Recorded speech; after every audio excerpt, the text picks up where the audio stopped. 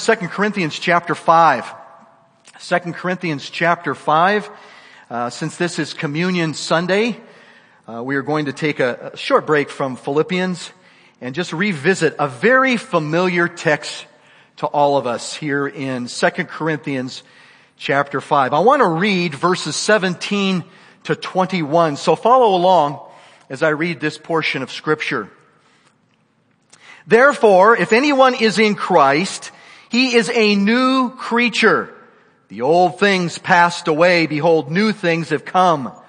Now all these things are from God, who reconciled us to himself through Christ and gave us the ministry of reconciliation. Namely, that God was in Christ reconciling the world to himself, not counting their trespasses against them, and he has committed to us the word of reconciliation. Therefore, we are ambassadors for Christ, as though God were making an appeal through us. We beg you, on behalf of Christ, be reconciled to God.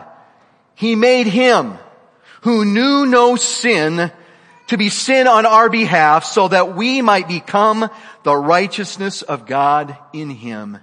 And may God add his blessing to the reading of that portion of Scripture. In the context of this passage of Scripture, Paul was sharing about the new covenant ministry that he was called to proclaim. And an aspect of that is reconciliation, which we just read about there in verses 17 to 21. In fact, the word is mentioned there 5 times. The Greek word is katalasso, and simply means a change or an exchange. Often it was used with regards to money. But the apostle used it in regards to people before God to speak of a change in status, a change in position from one of enmity or alienation to that of forgiveness and restoration. We saw this in our scripture reading this morning from Ephesians 2, didn't we? You bet. But there are some wonderful illustrations of it in Scripture. One is in Luke 15, the parable of the prodigal son.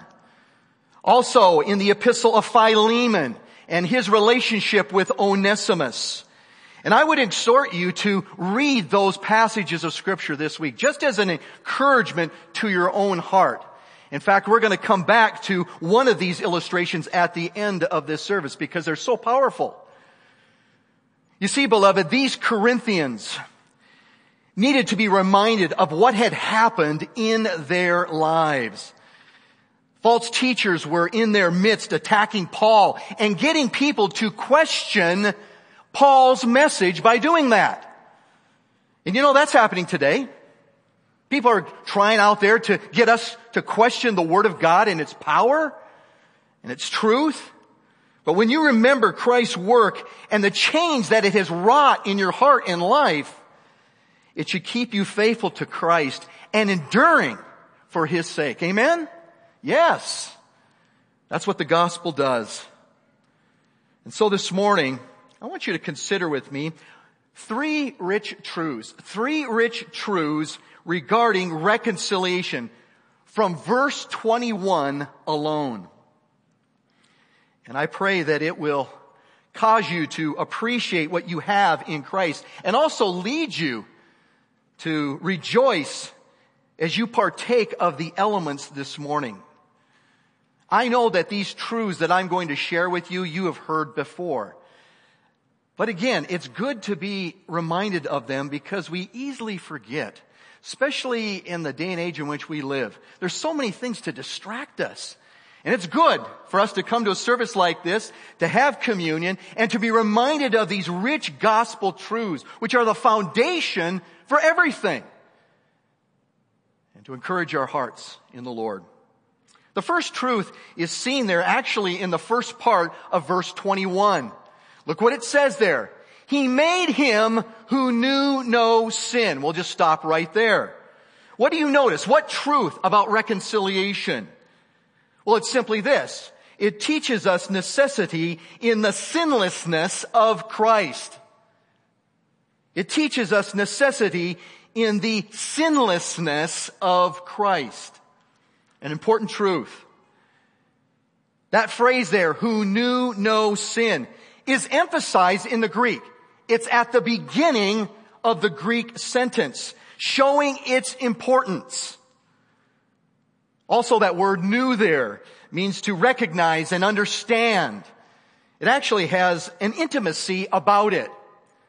So in other words, right up front, the apostle makes it clear that Jesus had no acquaintance with sin. He had no relationship with it.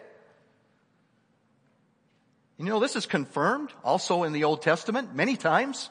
But we see it in Isaiah 53:9, that great chapter about the suffering servant, Jesus, which is partly quoted by Peter himself in 1 Peter chapter 2. In fact, take your Bibles and turn to 1 Peter 2 just for a moment.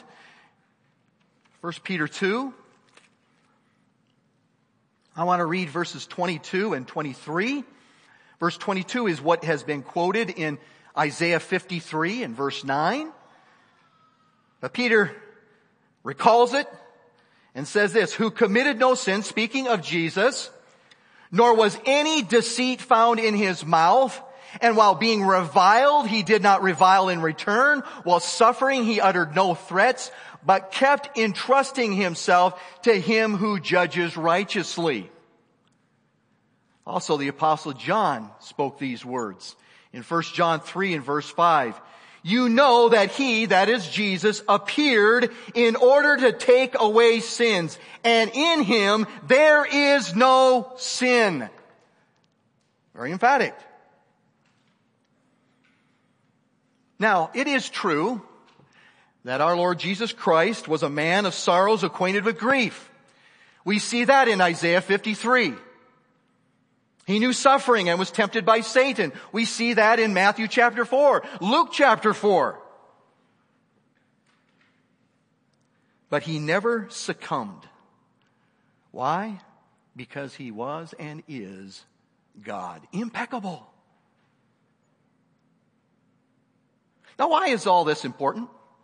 You might be even asking this question. Why would the Apostle Paul, put that right up front? Why is this so important? Well, I think on one hand, first of all, to identify and sympathize with man's weaknesses. That's why it's important that Jesus did this. To identify and sympathize with man's weaknesses.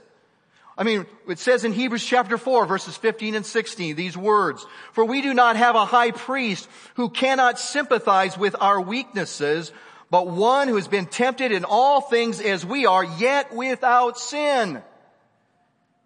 Therefore, let us draw near with confidence to the throne of grace so that we may receive mercy and find grace to help in time of need. Amen. So that's one reason. But more importantly, on the other hand, it was to atone for our sin. Amen? Yes. Only a sinless person could do such.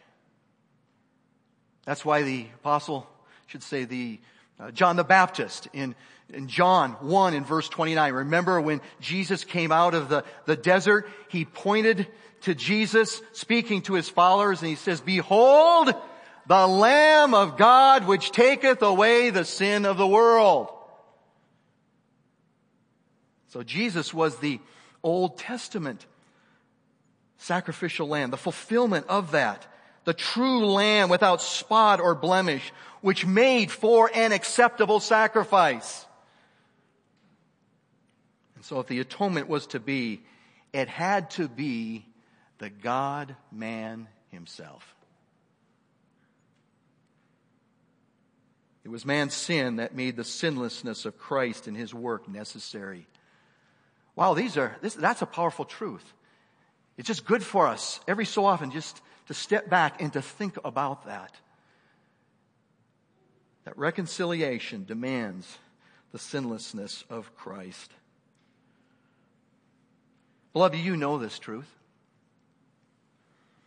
But it's important to remember and to meditate upon it.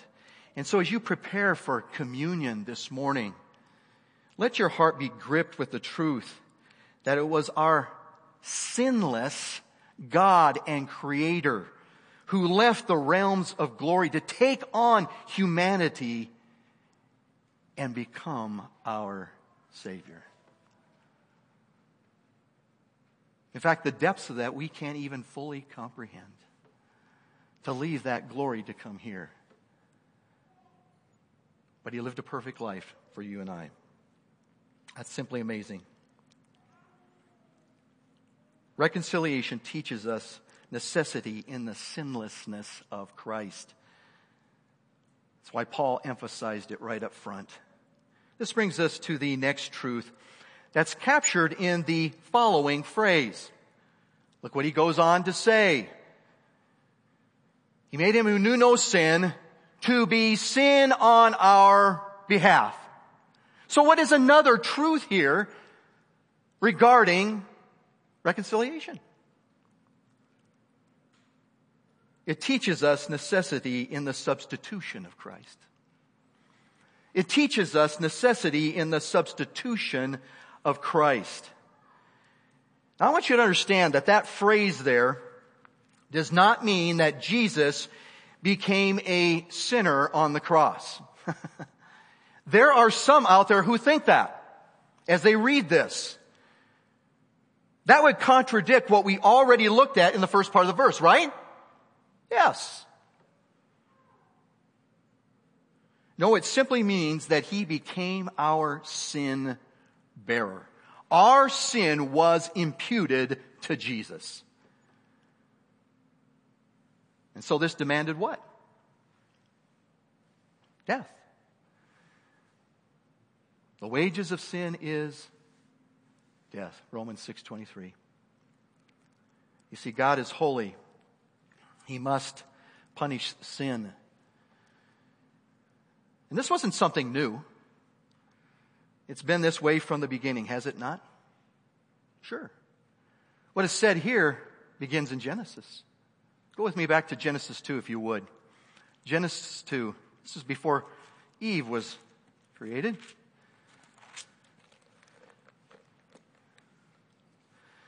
Genesis 2. Verses 15 to 17.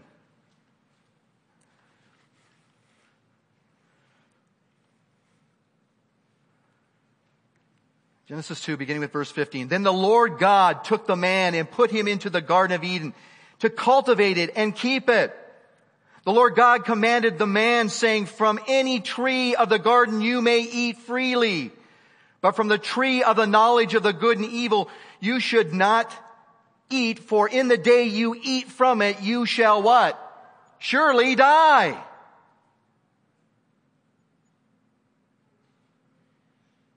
So when Adam and Eve disobeyed God, as we see in Genesis 3, they died spiritually. They were separated from God. And they began to die physically. You even see that beginning in Genesis chapter 5. And every person since Adam has been born with a nature to sin and thus is separated from God and dying. Again, the Apostle Paul, what he said in Romans 5:12 is built on what is stated in Genesis 2 and 3. For as by one man sin entered the world, and death by sin, so death passed upon all men, for that all have sinned. That's the bad news. The good news is that God in His grace and love sent His Son to take man's place and to satisfy His wrath upon sin. Praise the Lord. John 3:16, for God so loved the world that He gave His only begotten Son.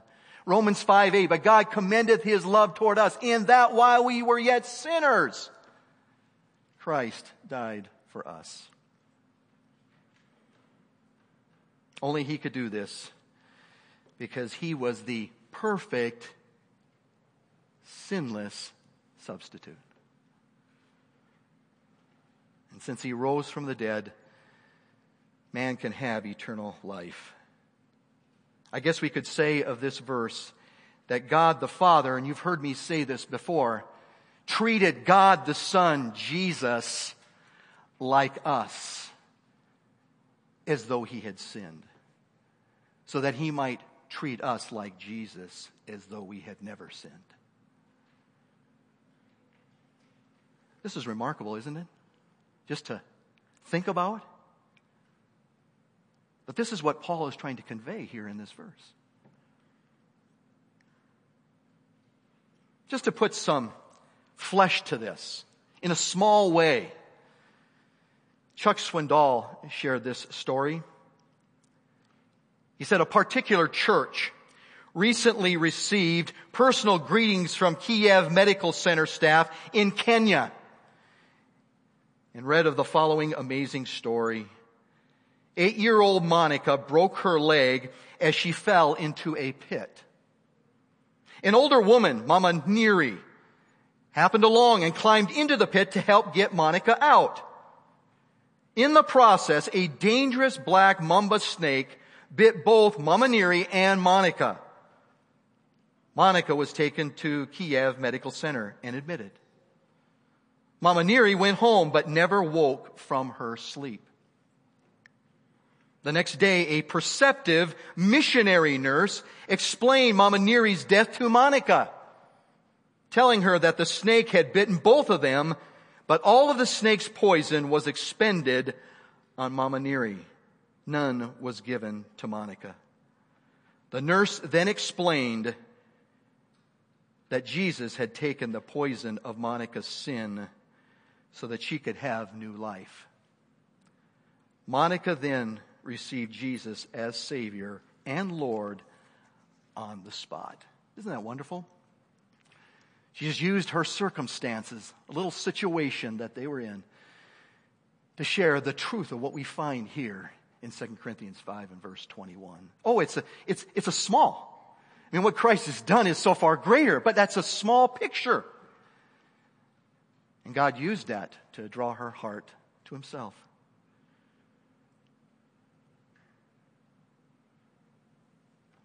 And so, yes, reconciliation teaches us necessity in the sinlessness of Christ and the substitution of Christ. But there's another truth here that we need to see that's so important.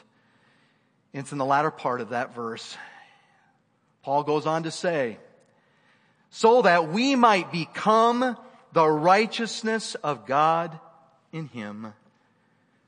So what do you see there?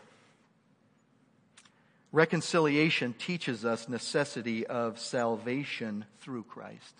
Salvation through Christ. That little phrase there at the end of the verse is actually a purpose clause, meaning that the substitutionary atonement, which we just discussed and considered, makes it possible for us to have salvation through Christ. What does that mean?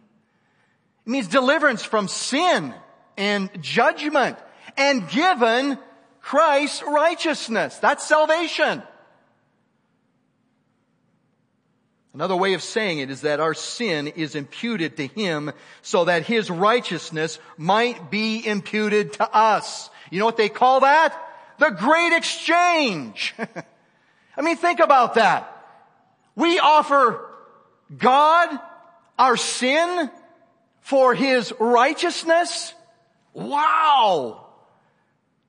You might say, well, that's not fair. It isn't fair. It's God's grace. And so as we think about that truth, it should just rivet our hearts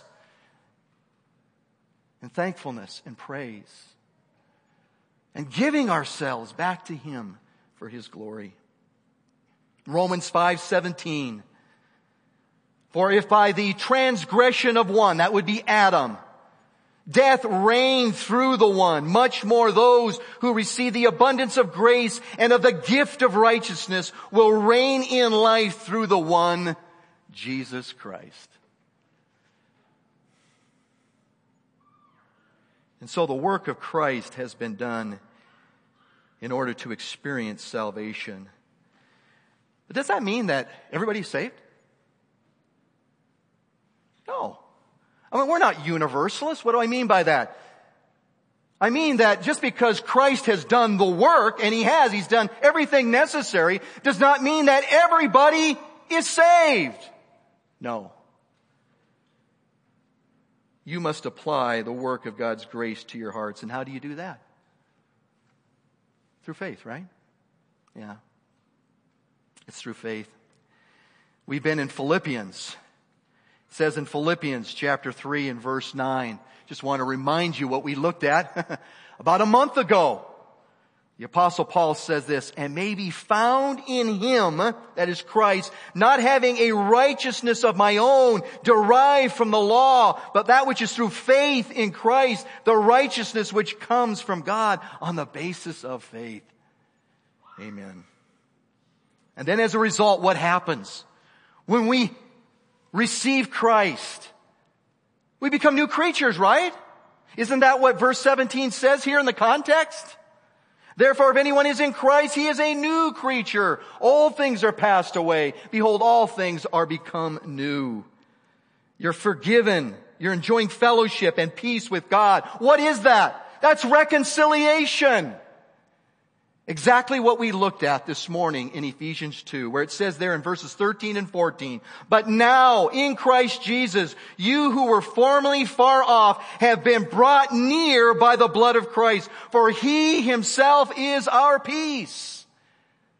If you want to put a picture to this, it's almost as though there was a wall between us and God. It was the wall of our sin. And by God's grace, it has been broken down. And by faith, as we identify in the death and resurrection of Christ, we are reconciled. We are restored. We are forgiven. We have peace. That is salvation in a nutshell. As mentioned earlier, a great illustration of this is found in Luke 15. I do want us to go there. So take your Bibles and turn to Luke 15. Luke 15.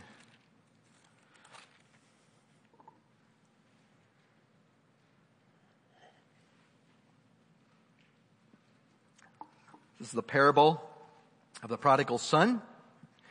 We know what a parable is, don't we? It's an earthly story with a heavenly meaning. Doesn't mean that it took place, but it could have.